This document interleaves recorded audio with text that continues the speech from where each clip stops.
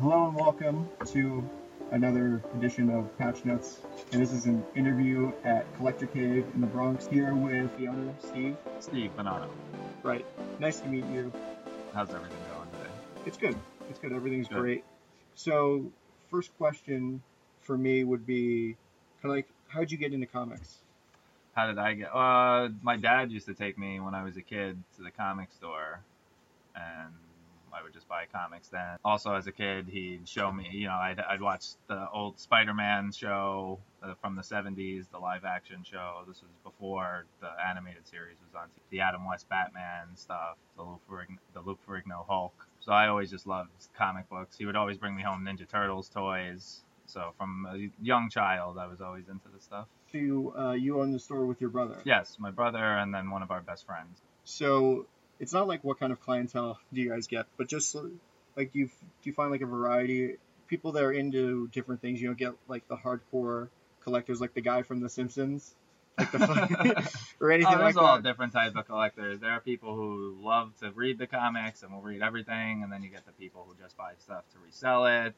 You get kids. We sell so many other things besides comics that we get so many different types of clients in here. Gamers with the retro games. So what else do you sell? So retro games. We sell toys. We sell old vintage toys from 70s, 80s, 90s, plushes, shirts, anything that I think I can sell that has to do with this genre. We wind up buying and we'll sell. Other than that, well, I was telling you before the interview how I went to a comic store when I was little, or at least when I was in middle school, I mean, and we used to play like Magic the Gathering and stuff. Right. And like card games, and we would kind of use that as like a place for like camaraderie. Do you kind of notice that here? Yeah, well, now we just moved into this bigger location. When we were in the other one, we didn't have the space that we have now to do that. But now that we have bigger space, we're going to start getting, because people buy the cards here, but we didn't have anywhere for them to play. So hopefully now we can incorporate that into the business and get the people who want to do that in here, give them somewhere to play the cards, because there's nowhere, like you're saying, there's nowhere for you to go and do it.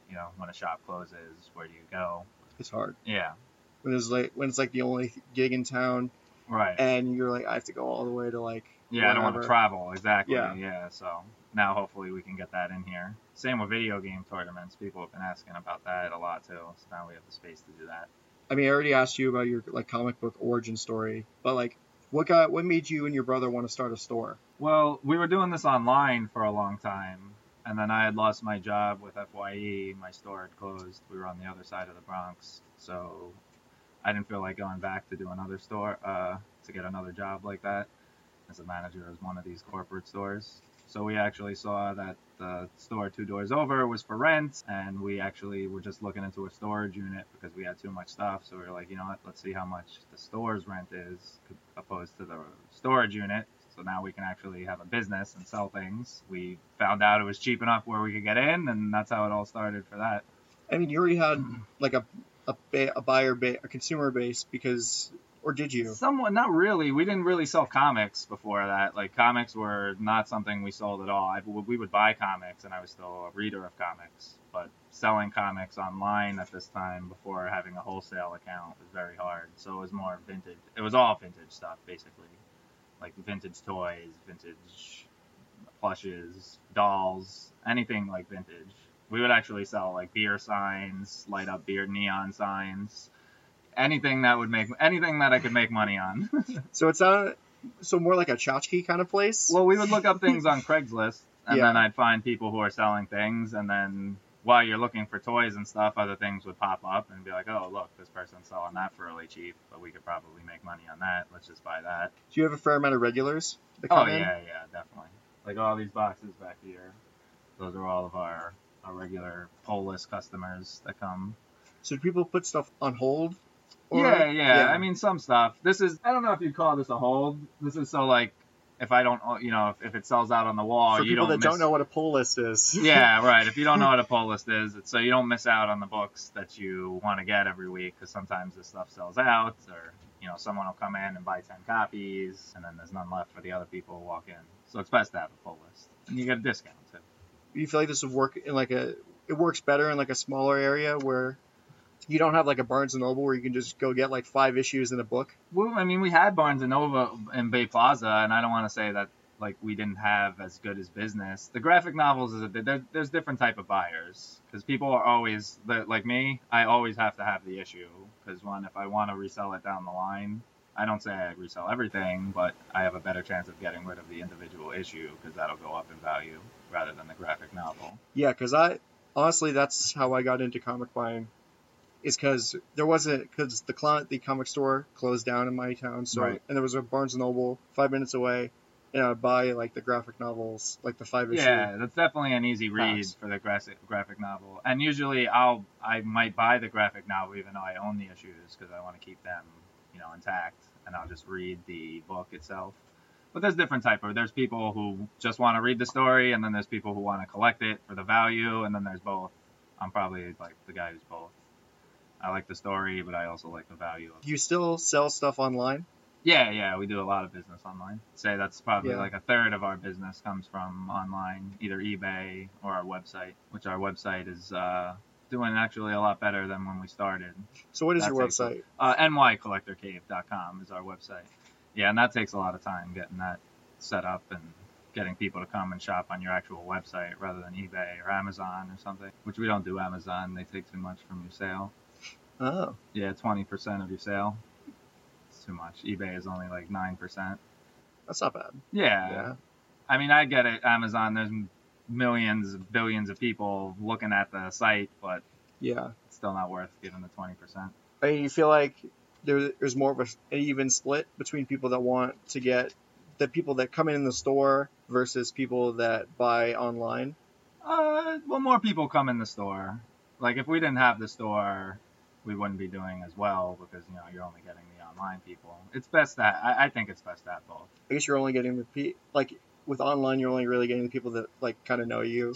Yeah, and then there's different, like, we have dedicated online comic people who always buy from us online because I guess we're their shop that they go to. But then when it comes into like toys and pops, there's no loyalty for that. It's whoever puts it up first, those people are going and ordering it from them. I'm sure it's a cutthroat business. Yeah, for the toys and the pops, it's whoever gets it first. I need to have it. I'm getting it right from them. It doesn't matter.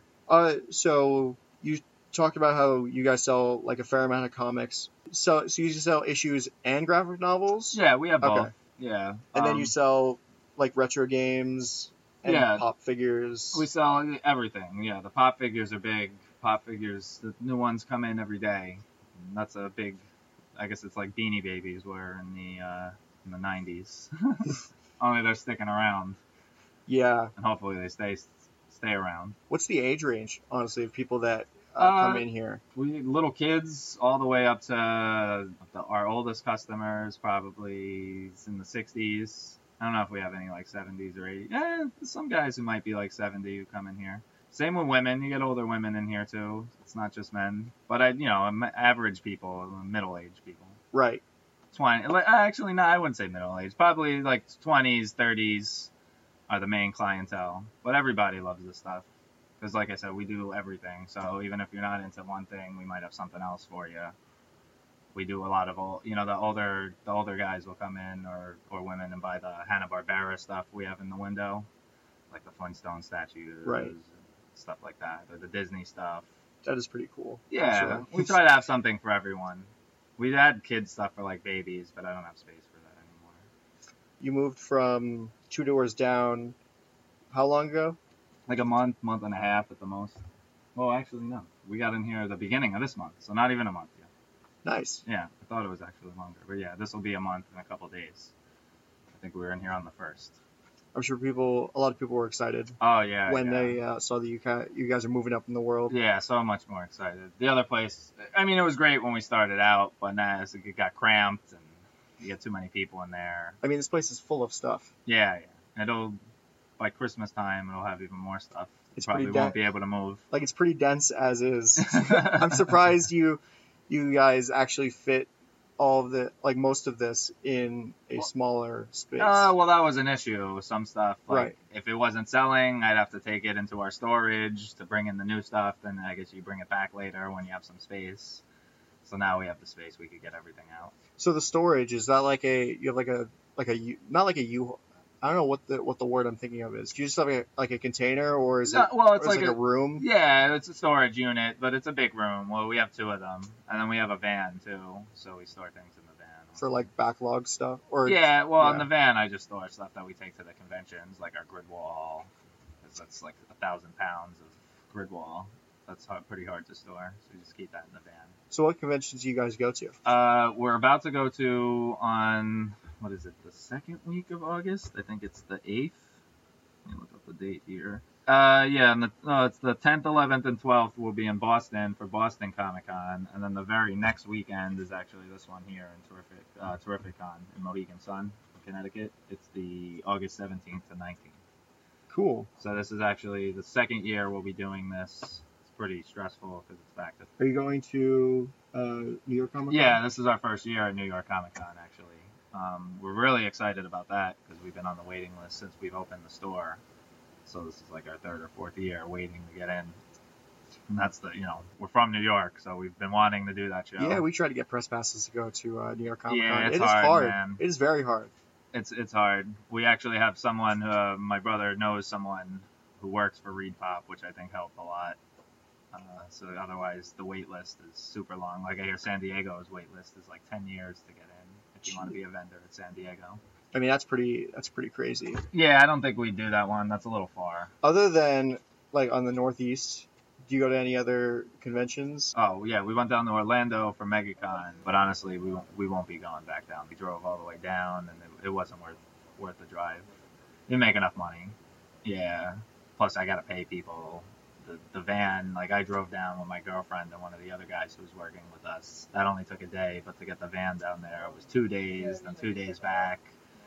Our best show until what hopefully is New York Comic Con, but our other best show is Rhode Island Comic Con, which we do. This will be like our third or fourth year there.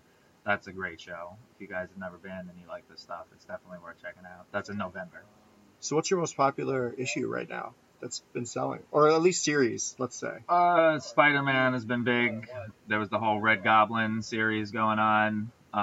Batman was big up until the wedding. I don't know if you know about what happened in the wedding. A lot of people were upset about that. Not necessarily familiar. Well, him and Catwoman were supposed to get married. Right. I knew about that. Yeah, but then what happened in that issue turned a lot of people off.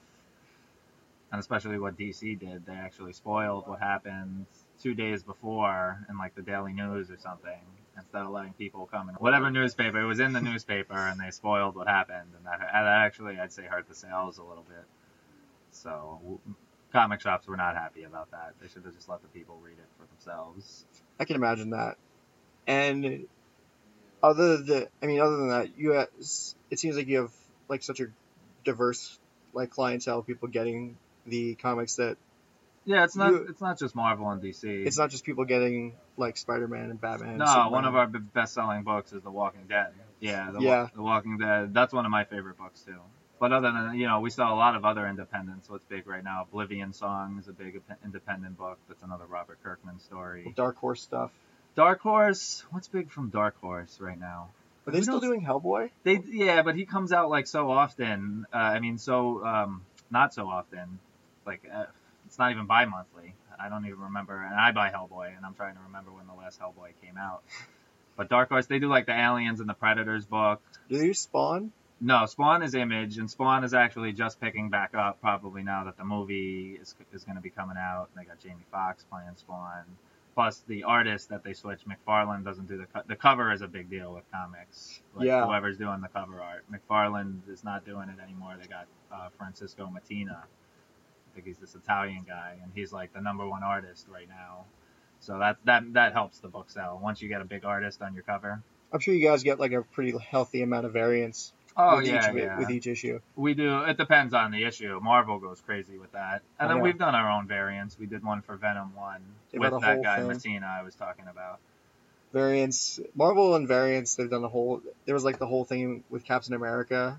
There wasn't that, there was a bunch with Captain America. No, it was Magneto. It was like Magneto as like a Nazi or something. Oh, no, when Cap was a Nazi? Yeah. Well, that was just a storyline, but if you're talking about covers, when Iron Man came out, Tony Stark Iron Man 1, there was 25 different covers of just different Iron Man suits with the same background. So that's kind of a little much. But then you got to get them all because somebody who Because collector. you don't know who wants what suit. And there was actually an article in Bleeding Cool about comic shops complaining about that. Marvel is like just trying to get over on us, making us buy all this stuff. Because again, it does. Well, it's not Marvel. I guess it's Diamond also. It doesn't matter to them if we sell it. Once I buy it from them, that's where the sales come from, not from what you guys buy here on the wall. It's Right. about how many us the retailers buy. That's what counts for the numbers. And then when we buy our own variant and have to get 3,000 copies, like when you do your own variant, that drives the sales up too. So on certain books, they'll say the numbers are ridiculously high in sales, but you never sell those 3,000 copies. Because people just want the own specific. Well, not that. I mean, you make money on it when you do these variants, but you don't sell all 3,000 copies, so it's not like they were actually sold. Yes, I bought them, but they're still sitting in my store, or in storage, because you'll take years to sell those. But for them, on their end, it looks like the sales are super high. So summers are pretty slow around here. Yeah. I mean, Sundays and Mondays are our slowest days. That's why we're open 11 to 6. The Sunday it'll depend, and when school comes back in, it'll be a lot busier because actually there's a school right here on this block. So a lot of kids come after school. Yeah. To buy stuff. It's more, they come in, they like to look at things. They only have X amount of money. That's fair. But it's just more people are around in the neighborhood when school is around. Or people. Some of the kids will come in and hang out. Though, on the weekends, you have a lot of day trippers. Yeah, we get that. Then there's the bar down the block too. So they're like, oh, cool, a comic store. Yeah, you get some of those people. They stumble in drunk. Oh, look at this! I remember when I was a kid. But they're usually good. They don't touch or break anything. So as long as you're good, you can stay in here. Same with the kids. As long as they're not stealing anything, they don't have to buy. They can hang out. Do you have anything especially rare?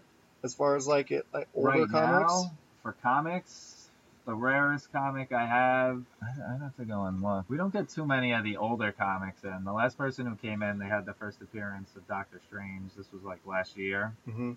And they just wanted way too much. That's something. Sometimes people want way too much for the item.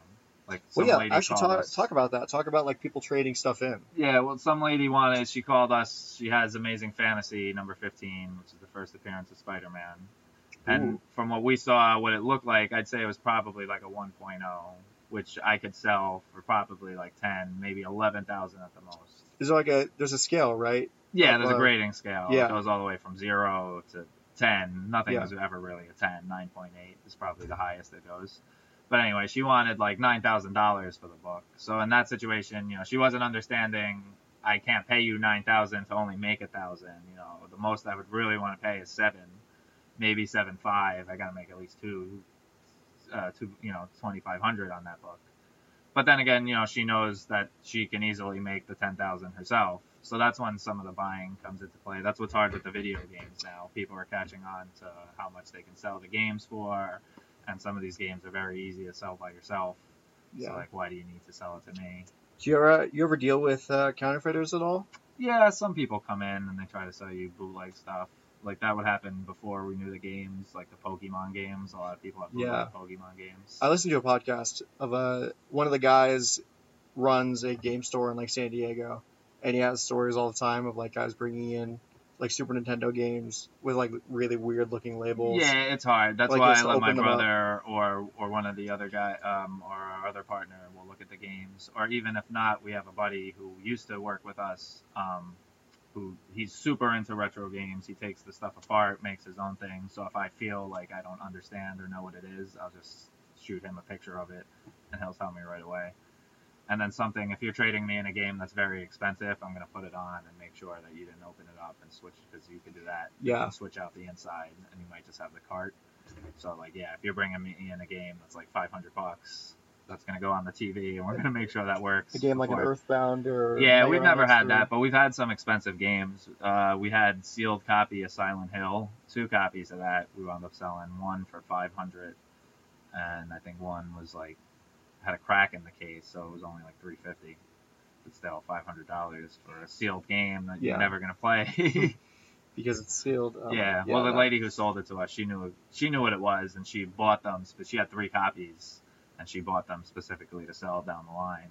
So we gave her good money for them. She wound up getting a down payment on her apartment. So she was happy with it. I feel that. Yeah. So, I mean, that's about it for me. Do you have anything else you want to talk about? You want to plug the store, the Collector Cave? Just come by the store, 3021 Middletown Road, Collector Cave. We're in the Bronx, New York. Or check us out online, nycollectorcave.com. We're open 7 days a week, and we got everything that you guys need.